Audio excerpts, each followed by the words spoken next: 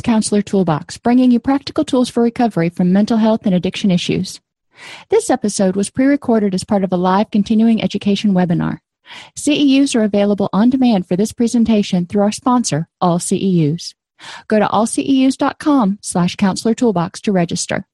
Hi, everybody, and welcome to today's presentation on strengths-based biopsychosocial approach to recovery from personality disorders.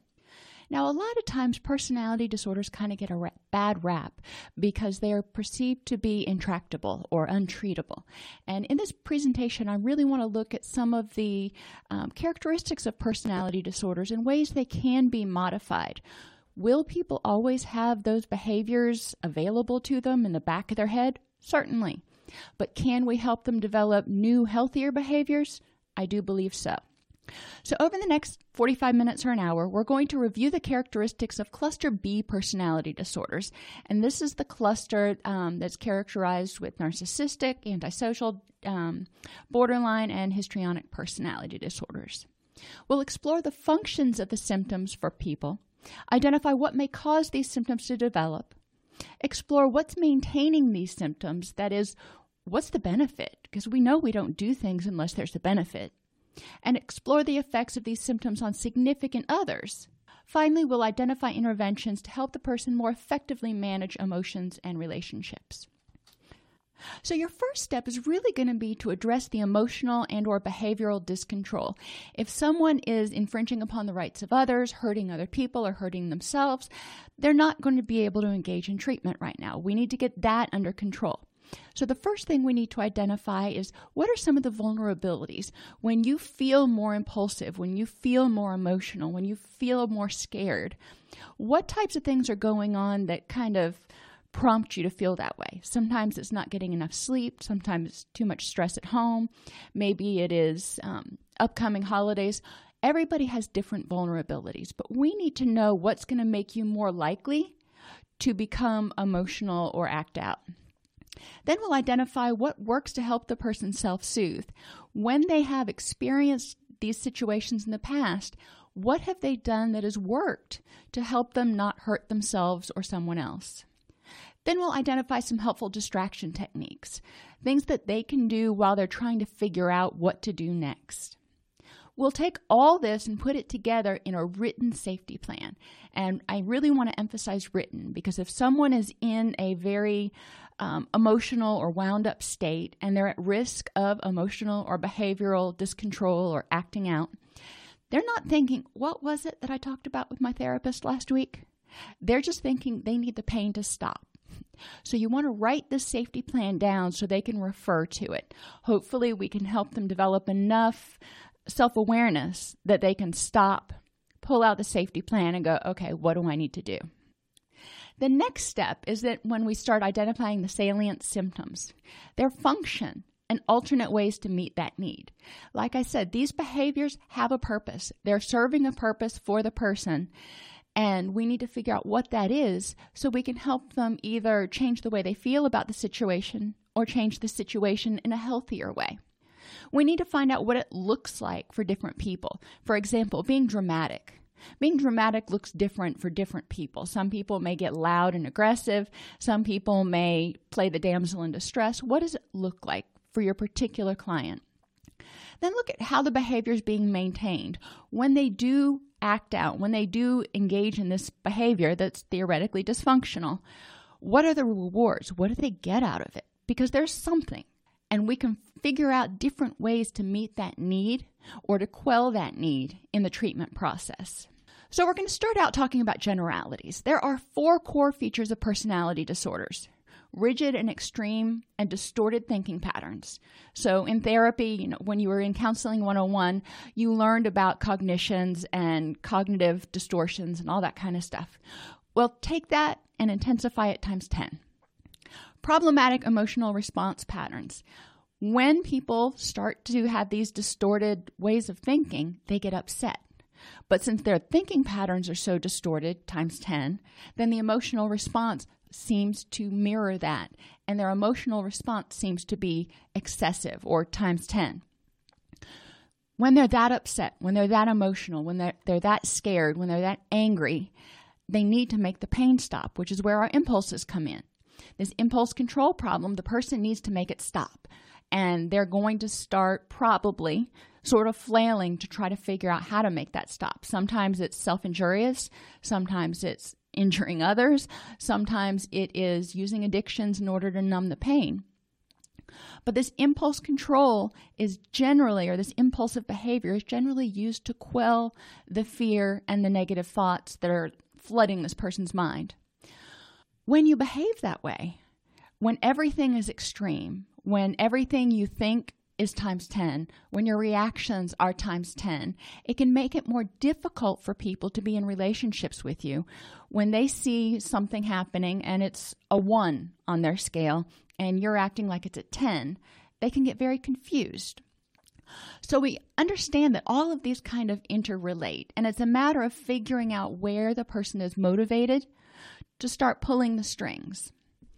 Cluster B, which is what we're going to talk about today, is considered the dramatic, emotional, and erratic cluster. People in this cluster tend to have a whole lot more difficulty managing their emotions, managing their thought patterns, and they act out in a way to try to make the behavior stop, whether that's controlling you or controlling themselves. So borderline, we're going to go through each of these and kind of talk about them a little bit. If somebody has borderline personality disorder traits, and I emphasize traits because a lot of us, just about everybody, has some personality traits that may fit here. Now, we got to remember that when we're diagnosing a personality disorder, this is a pervasive method of interacting with people that goes over time and in multiple situations and causes clinically significant distress or impairment in functioning.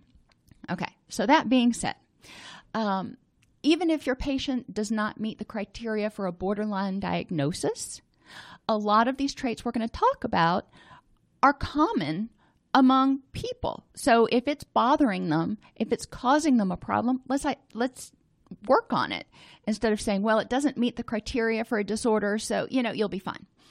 No, let's help them work on it before it becomes a problem. So borderline. Despairer is one of the acronyms that can be used to help remember some of the characteristics for borderline personality disorder. One of the hallmark characteristics for not only borderline, but this whole category is disturbance of identity. People with borderline personality disorder don't have a sense of self at all. They don't know who they are. They exist exclusively based on what they are to other people. So they are a spouse, they are a daughter, they are an employee, they are something else. So when that threatens to go away, they don't have anything to replace it with. They can't say, well, I'm a good person. They're like, well, if I'm not a mother anymore, what am I? If my children move out and they don't need me anymore, then my life is kind of over. And we want to help them address those cognitive distortions. So this disturbance of identity, lack of not only a self-esteem, but lack of self-concept. They don't know who they are. What does it look like? A lot of times people with low self-concept or no self-concept will tend to define themselves based on their roles, based on what they do for other people, and based on what they think you want them to be. They're chameleons. A lot of times this develops because they grew up in households where it wasn't safe to have their own opinions. It wasn't safe to develop a personal identity. It was controlled by the addict, the borderline, the person with depression. Whatever was going on in that household, the child was not able to develop a sense of self safely. They had to be whatever they were expected to be by other people. What's maintaining it now? Well, if they haven't ever learned who they are or developed a sense of who they are, then, they've got to know that they're missing it before they can start to develop it. Remember that personality disorders are egosyntonic. That means the person doesn't realize it's not normal, if you want to use that word, to feel this way. One of the things we can help people identify as they go through treatment is kind of what is underlying their emotional reactions. Disturbance of identity will come up a lot with your cluster B characteristics. Emotionally, all over the place. People who are empty inside, who don't know who they are. It's scary. It is terrifying to think that they may lose part of themselves. They are afraid of being abandoned. They are afraid of basically disappearing because they are not somebody's something. So whenever they perceive the slightest hint of disapproval, criticism, or rejection, they respond with that times 10. And to use a clinical term, they freak the freak out. It is just not even fathomable to expect that they'll be able to exist if they get rejected. So then they start frantically trying to hold on to somebody. When this happens, the relationship becomes very tenuous because the person with borderline personality traits may start to act out, may start to get very angry, may start to try to bully or control the other person because they're so afraid of being abandoned. The person in the relationship with the client or the person with borderline traits doesn't understand what's going on. It's like, why are you getting all worked up over this? It wasn't a big deal, which creates a miscommunication. The person in the relationship starts feeling like they have to walk on eggshells because they don't know what is going to set off their significant other. And they know that if they set them off even with the slightest hint of anything, that it's not going to be an irritation or, a momentary sadness or whatever. It's going to be a complete episode of rage or terror or crying or pleading. It's exhausting. They also know that when a person with borderline characteristics, they have no internal identity, they fear being abandoned, in order to keep you, and this is one of our sort of trademarks of BPD as opposed to other personality disorders in this cluster. When they're afraid of being abandoned, a lot of times they will act out in self-injurious ways in order to communicate, partly to numb their own internal pain and distress and everything that's going on, because they're focusing on managing the physical pain, so they can't focus on the intrapsychic pain. But it also is a way of manipulating other people, because it's either look what you made me do, and if you would have just done what I asked you to do, I wouldn't have had to hurt myself. So this is your fault. So I'm going to use that guilt and I'm going to work on it. They can also use it in a way of saying, I can't take care of myself. I need you here to take care of me. Neither is really functional in an adult relationship. Paranoia or dissociation.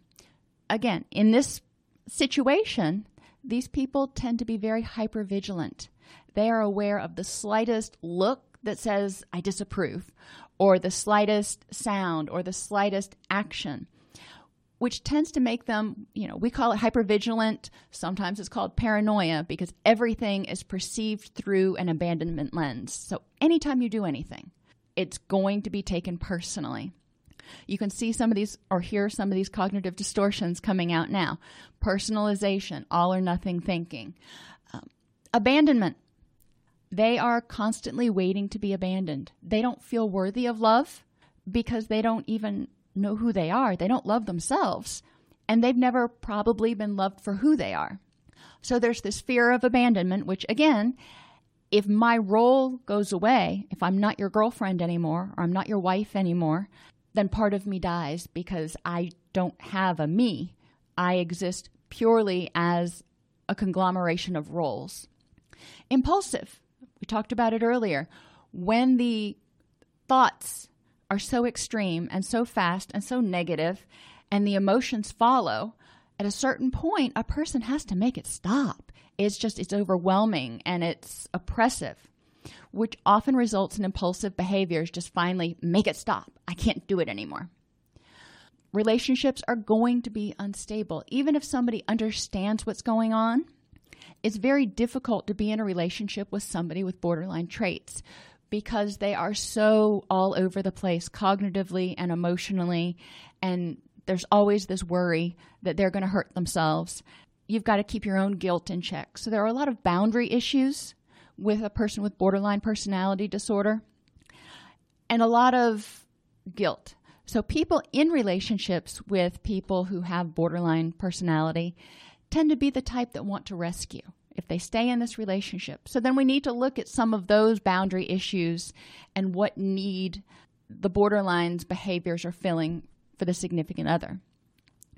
Feelings of emptiness. Well, if you don't know who you are, if you've never been loved for who you are, only appreciated for what you do, I can see where you might feel empty inside. You might not have a feeling of satisfaction because you're always afraid you're not going to be good enough, and you're always afraid that you're going to be abandoned, which can lead to inappropriate rage. Remember I said times 10? When most of us face a threat to our self-esteem, to our person, to whatever, the body sends out a fight or flight reaction. And we either hit the fear, which says you need to get out of there, or the fight, which says you need to conquer this. You can do it. It's not worry and irritation for the person with borderline. It is always just overwhelming anxiety or rage. Again, this is exhausting, not only for the people that are in relationships, the significant others of the person with borderline personality, but for the person with borderline personality. Imagine being in your own head where there's this constant fear, this constant battle, this constant not feeling good enough, and frequent bouts of rage at others for potentially abandoning you, because that's terrifying, and at yourself for not being good enough. If you can put yourself in their head, you can kind of understand where these behaviors might come from. Now, the key is figuring out what to do with them. The first step, and we're going to talk about this towards the end of the presentation, is to help the person develop a stable sense of self. Who are they? Apart from their roles, who are they? Distress tolerance and coping skills, and develop a support system that understands how they react and can help them navigate through the initial phase of distress. People with histrionic personality disorder, HPD, the mnemonic that you can use to remember this is praise. Provocative or seductive behavior. Instead of the self-injurious acting out behavior that you see in borderline personality, in histrionic personality, you see someone who is going to be overtly sexual, overtly sexual. One example you might think of is Jessica Rabbit from who framed Roger Rabbit. She was overly sexual, and she controlled people using her sexuality. Relationships with the person with histrionic personality are considered more intimate than they actually are. This person will meet you and within 30 minutes be telling you their deepest, darkest secrets, and you're going to be bestest friends forever and ever. Normal relationships don't develop that quickly. If you meet somebody who has this complete absence of boundaries and just automatically clings on to you, it's a pretty good guess that there are some histrionic traits there. The person with histrionic personality disorder also doesn't have a good sense of self. They have been approved of or learned to manipulate people, or whatever you want to say, through sexual and seductive behavior. They don't know who they are, so they look to others for external reinforcement to tell them that they're okay.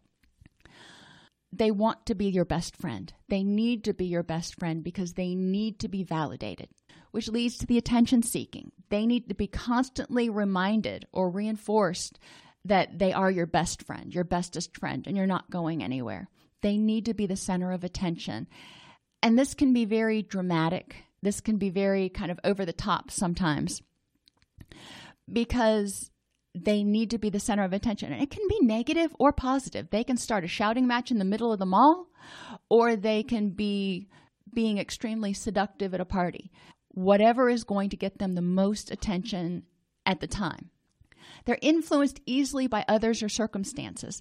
Just like the BPD and others in this cluster, the person with HPD needs to be validated externally because they don't know who they are. They don't know what they're good at. They don't know what, they don't have a good sense of self, and they don't have a good self-esteem. So they are going to jump on the popularity bandwagon. Whatever happens to be the most popular, they're going to do, which means other people may have difficulty trusting them. If circumstances change, this person's whims may change with the circumstances. You never know what this person's going to do from moment to moment. It's always very dramatic, and it's always very grandiose. They use a speech style to impress that lacks detail. And one of the best examples I can give of this is if you've ever listened to a politician on the campaign trail. They will make these just glorious, grandiose campaign promises, but they never tell you how they're going to do it. I'm going to reduce taxes. Well, score, that's what we want. How are you going to do it? We'll get to that later. People with histrionic personality disorder do the same thing. They will tell you that they are going to start a company, that they are going to do something huge and impressive, but they won't have all the details worked out. Again, you have some emotional lability, shallowness. Their emotions switch depending on what is going to give them the most attention. They can be sad, they can be angry, they can be fearful. Their emotions are generally not genuine. They are a production. They are a facade that this person is putting on. Not because they are intentionally trying to. They're going, oh, what's going to get me the most attention? But because this has been reinforced in their life.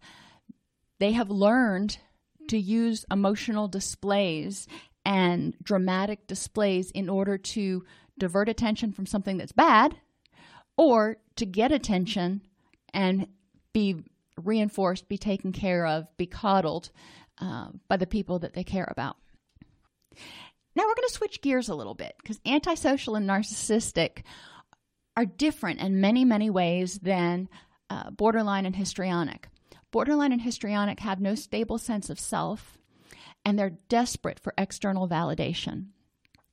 Antisocial and narcissistic don't have exactly those same traits.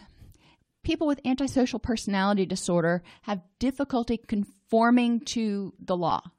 They have difficulty respecting others' needs, wants, preferences.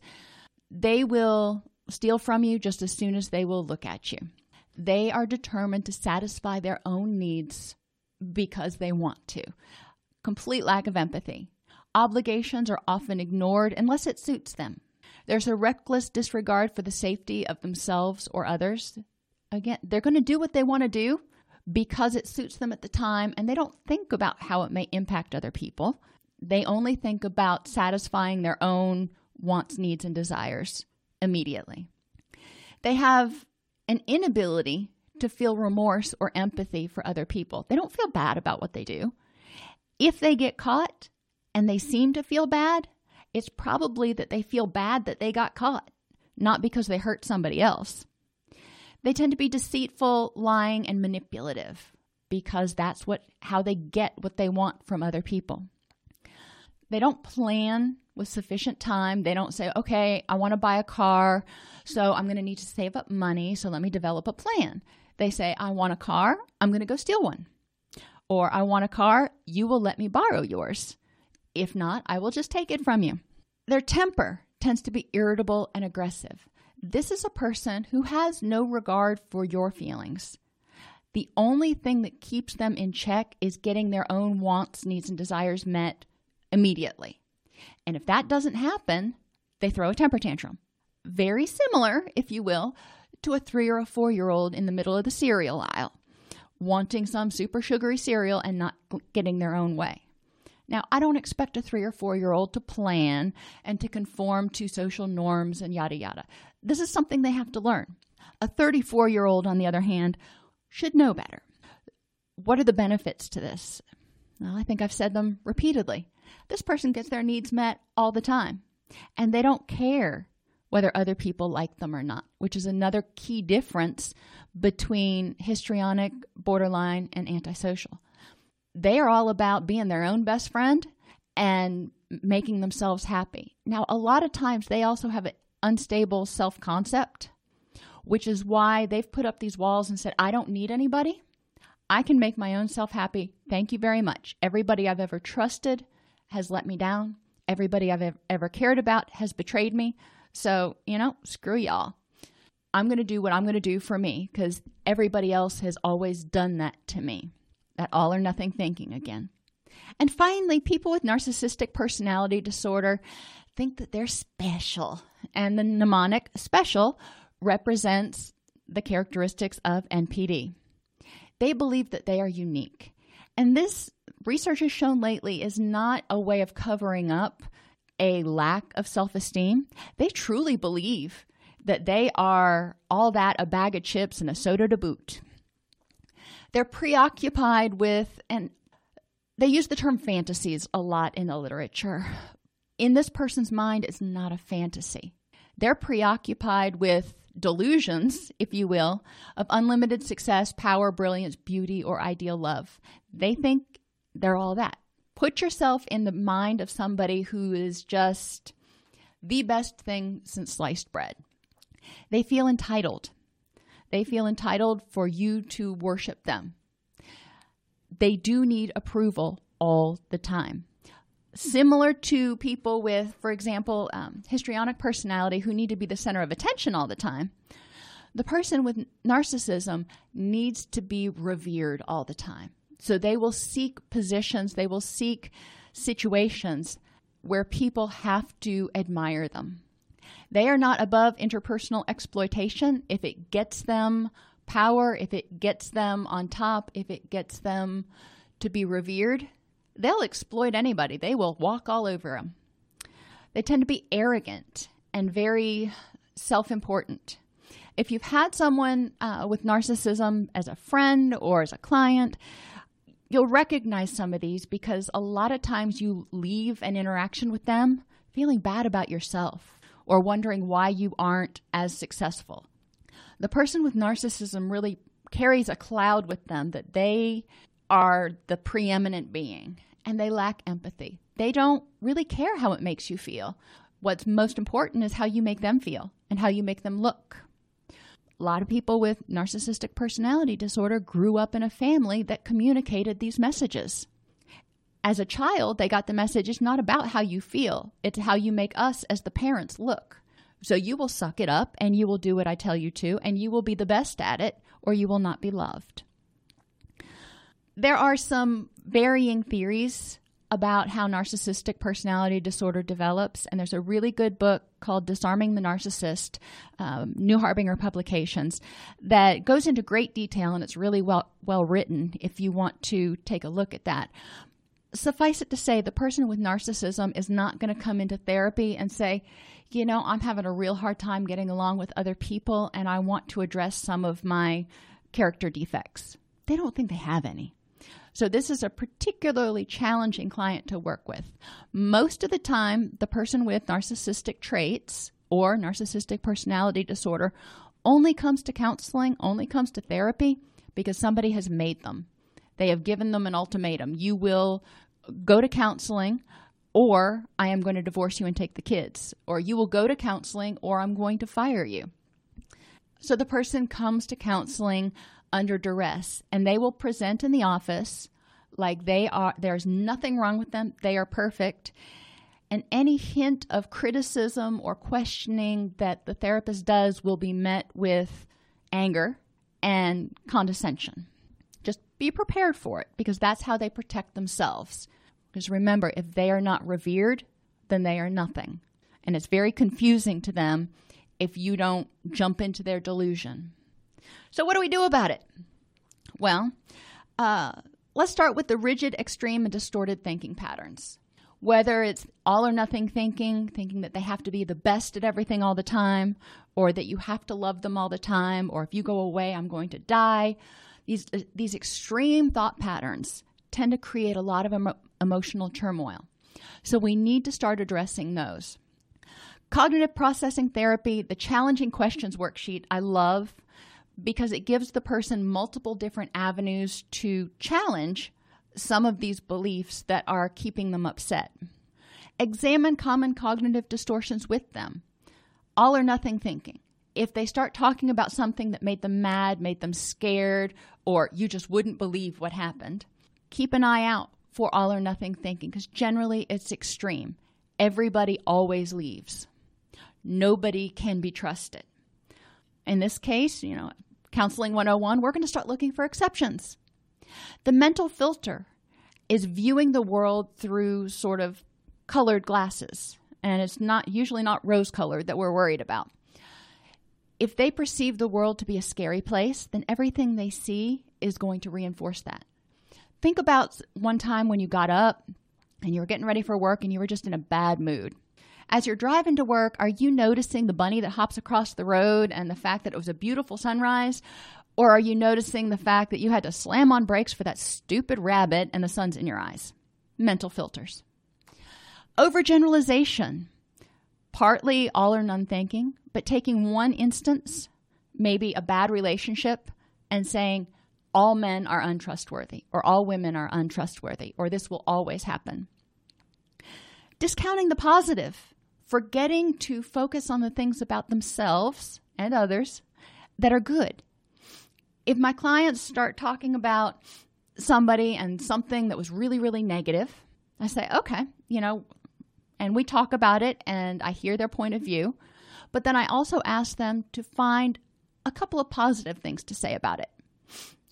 When I go home and the house looks like a tornado hit it, it's frustrating to me. However, the positive, that means that my kids were having a good time, and that also means that my kids are there and having a good time, and I love my children, immensely. So, yeah, is it irritating to go home and find the house looking like a tornado hit it? Mm-hmm. But there are positive things that I can focus on too. So it's choosing which you focus on. Jumping to conclusions.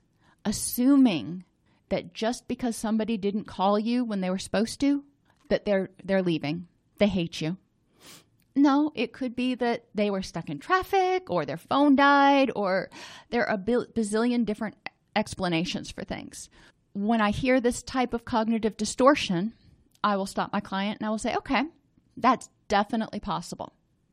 Give me the facts to support it. And then I want you to tell me 2 other possible reasons this may have happened or this person may have acted this way.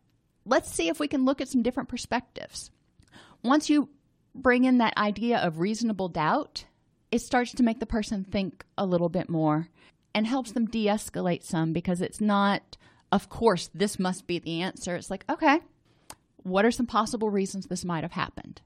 Now, true, they may come back to the worst possible answer, but at least they're thinking about other options. And eventually, hopefully, you can encourage them to start thinking, for their own sanity and their own health and wellness, what is the least offensive explanation for this? Well, being careful. Obviously, we don't want them to be taken advantage of. And then emotional reasoning. If I'm afraid of something, then it must be dangerous. I'm terrified of bridges. I hate driving over bridges. And there's absolutely no logic to that at all. And I realize this. So if I thought, because I'm afraid to drive over bridges, it must be dangerous to drive over bridges, that's emotional reasoning. And I can counter that by looking at facts and statistics and saying, it's really not dangerous. Am I afraid? Yes. So let's look at the reasons why. And, there are reasons why I was. But bringing that to the forefront of somebody's mind to help them identify irrational conclusions. Then we want to help them examine prior experiences which may be influencing perceptions of current events so we can help clients challenge their schemas. That's a really long way of saying, if something happened 10 years ago with some other person and they're expecting every other person today to behave that way, is that realistic? If something happened when they were a child that made them feel helpless and unloved, that sucks. Yeah, we got to deal with that, no doubt. But when that same thing happens today, what does that mean to them? As an adult, as a person who's able to rationalize things and provide self-soothing, is that the best way to react? Is that the best schema to have? And yeah, some people from your childhood are equally as dangerous in adulthood. But sometimes, like being a bully or being bullied on the playground at school may not be as salient today because you are an adult. And likely that same kind of bullying does not happen. But if you expect it to happen, then you're going to look for it. And you're going to look for signs and be hypervigilant. So we want to examine prior experiences that provide negative interpretations of today's events. Rigid, extreme, and distorted thinking patterns can also keep creeping back in We need to help people address faulty cognitions that enable them to evaluate and act based on facts, not feelings. I talked about that in a little while ago. Problematic emotional responses. Now we're down to feelings. We talked about the thoughts. Let's talk about the feelings. Mindfulness to prevent vulnerabilities and become aware of distress sooner.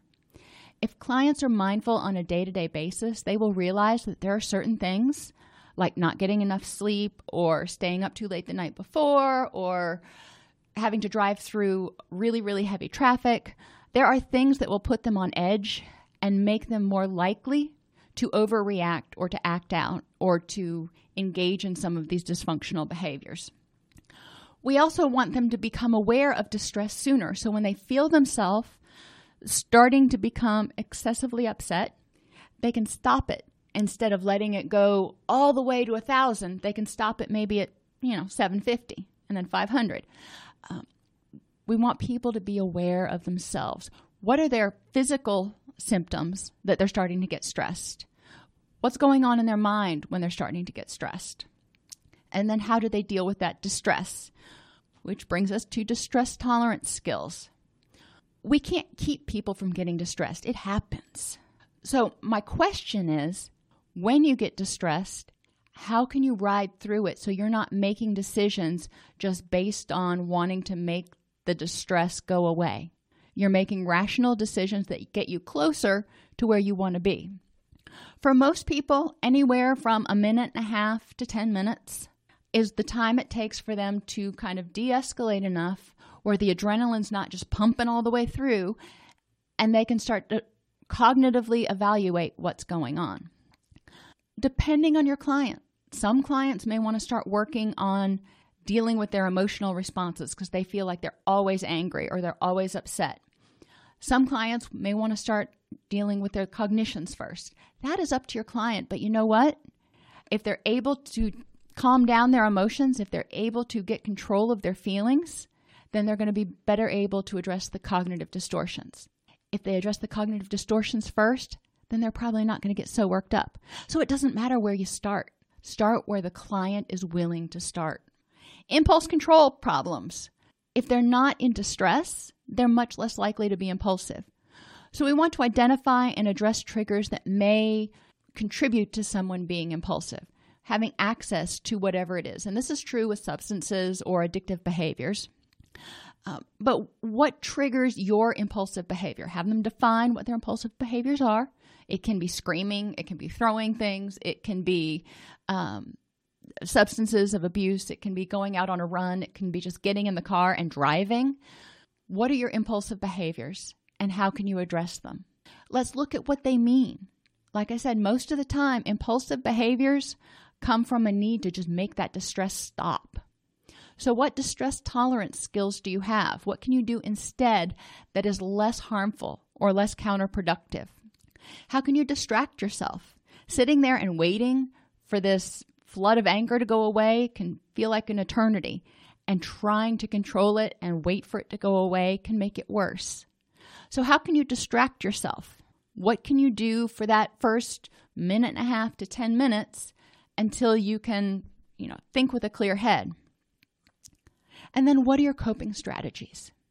Coping strategies are really either changing the situation because something's amiss and it needs to be changed or addressed, or changing your reaction to it.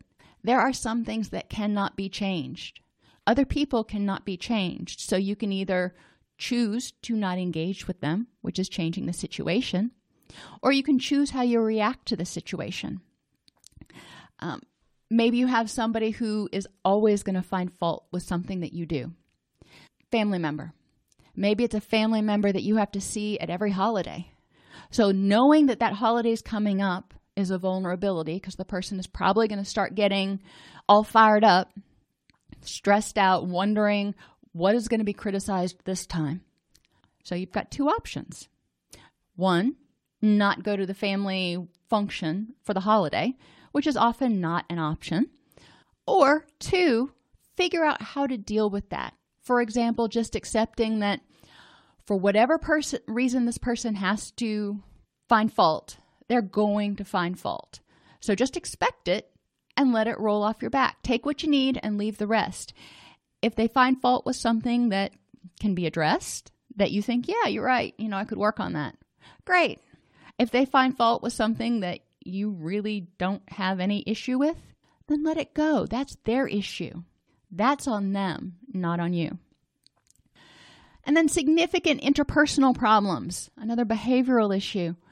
If you're impulsive, if you are constantly looking for the negative, if you have all of these cognitive distortions that continue to get you upset all of the time, it's going to be really difficult to stay in a relationship with you.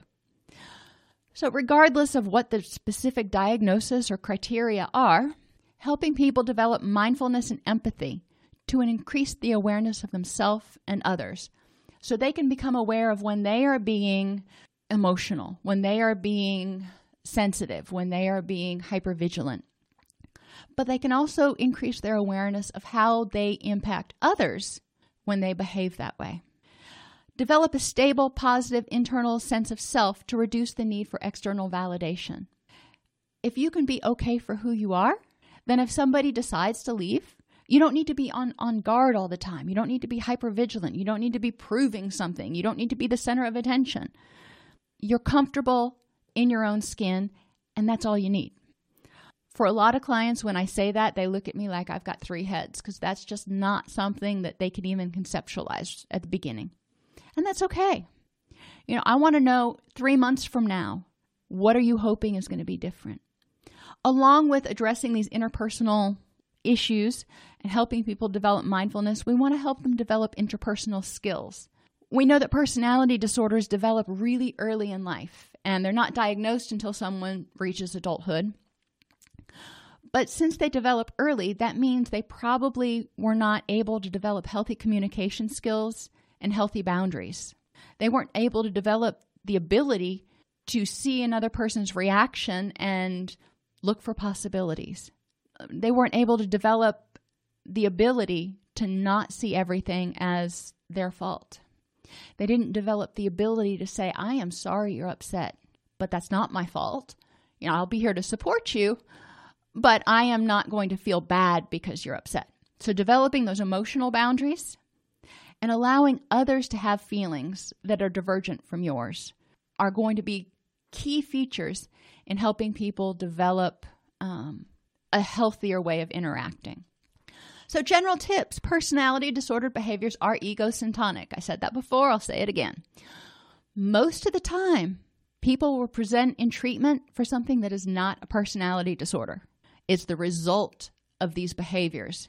They lost a relationship, they lost their job, they lost their house, whatever the case may be. I have never had somebody come into my office and go, I'm borderline, help me figure that out. I have had people's significant others bring them in and say, she's borderline, fix her. And my response is usually, can't do that. She can fix herself. But first we need to figure out what's going on before we even start putting labels on it. And then it's going to be up to her to be able to figure out how to meet her needs. As therapists, we can help people work backwards and identify what caused whatever the presenting issue is. So if the person comes because they just ended a long-term relationship and they are clinically depressed, what happened that made the relationship end? Have you experienced this before? Have you had other relationships end for similar reasons? Let's look at some of these common themes about why these relationships end. A lot of times you will hear from the reports some of these personality disordered behaviors, and you can start identifying them. I am not going to tell somebody, well, sounds like you overreact all the time. We're going to look at what happened, and I'm going to let the client draw their own conclusion about what's going on with them for themselves, because they're in their own head. They know what's an appropriate reaction and what's an overreaction. We'll do some cognitive distortion and cognitive disputing to help them figure out if they are using some of those cognitive errors in order to help them live a happier life. So if we can figure out some common themes that generally present in every relationship, that's what we can focus on in treatment. How can we make your relationships less conflictual? Well, let's look at what causes the conflicts. Okay, now how can we deal with that? A person with personality disordered traits will likely demonstrate these same traits and behaviors in session. So we need, as therapists, to compassionately identify and address these relationships. If you notice someone is trying to take over a session and every time you say something, they counter it, you may ask, if this is because they feel the need to know everything that's going on. You may ask what the benefit is or what they're needing from you at this point in time. It's going to depend on your client exactly how you address it, but not addressing it just reinforces it. So it's important to know how to deal with your particular clients in a manner that is compassionate, but firmly setting boundaries. Cluster B disorders are characterized by a lack of a sense of self, difficulty forming authentic relationships, and high levels of anxiety and emotionality, mainly because of a lack of sense of self and difficulty forming relationships. So they don't have social support. They don't feel good about themselves. They don't even know who they are. So they're constantly worried about basically disappearing. One of the first goals of treatment is to identify what the behaviors are that are causing their distress, identify that function, and help them start figuring out ways to deal with it. Most personality disordered behavior is egosyntonic. Help the patient identify the behaviors they exhibit which may be problematic. So, if they start acting in a way that you can see may cause conflict in relationships outside of the therapy session, you may want to point those out and say, I'm wondering how other people perceive it when you do this. Discuss in session what triggers those behaviors, what function the behavior served in the past. Obviously you develop this for a reason. Everything we do is basically to help us survive and exist, and because it's reinforced. So where did this come from? What function did it serve? And then let's figure out a different way to meet that same need. I'm not going to tell them that they're pathological because I don't believe they're pathological. I believe that what they did was the best thing that they could do given the tools that they had at that point in time. And I still believe that today. It's just they don't have any new tools. So therapy and self-help books are the way for them to start getting those tools so they can respond differently. While it's true the behaviors characteristic of personality disorders cannot be completely erased, you learned them, you can't just completely unlearn them. They can be sort of boxed up and stored in the mental archives. They need to have alternate behaviors to replace those. If you're not going to do something, you need to replace it with something else. You can't just not do something. The key here is the fact that personality disorders, oppositional defiant disorder, any variety of issues and problems can be treated, but you can relapse or those behaviors can emerge again if the current behaviors and current tools are not meeting the person's need in the same way.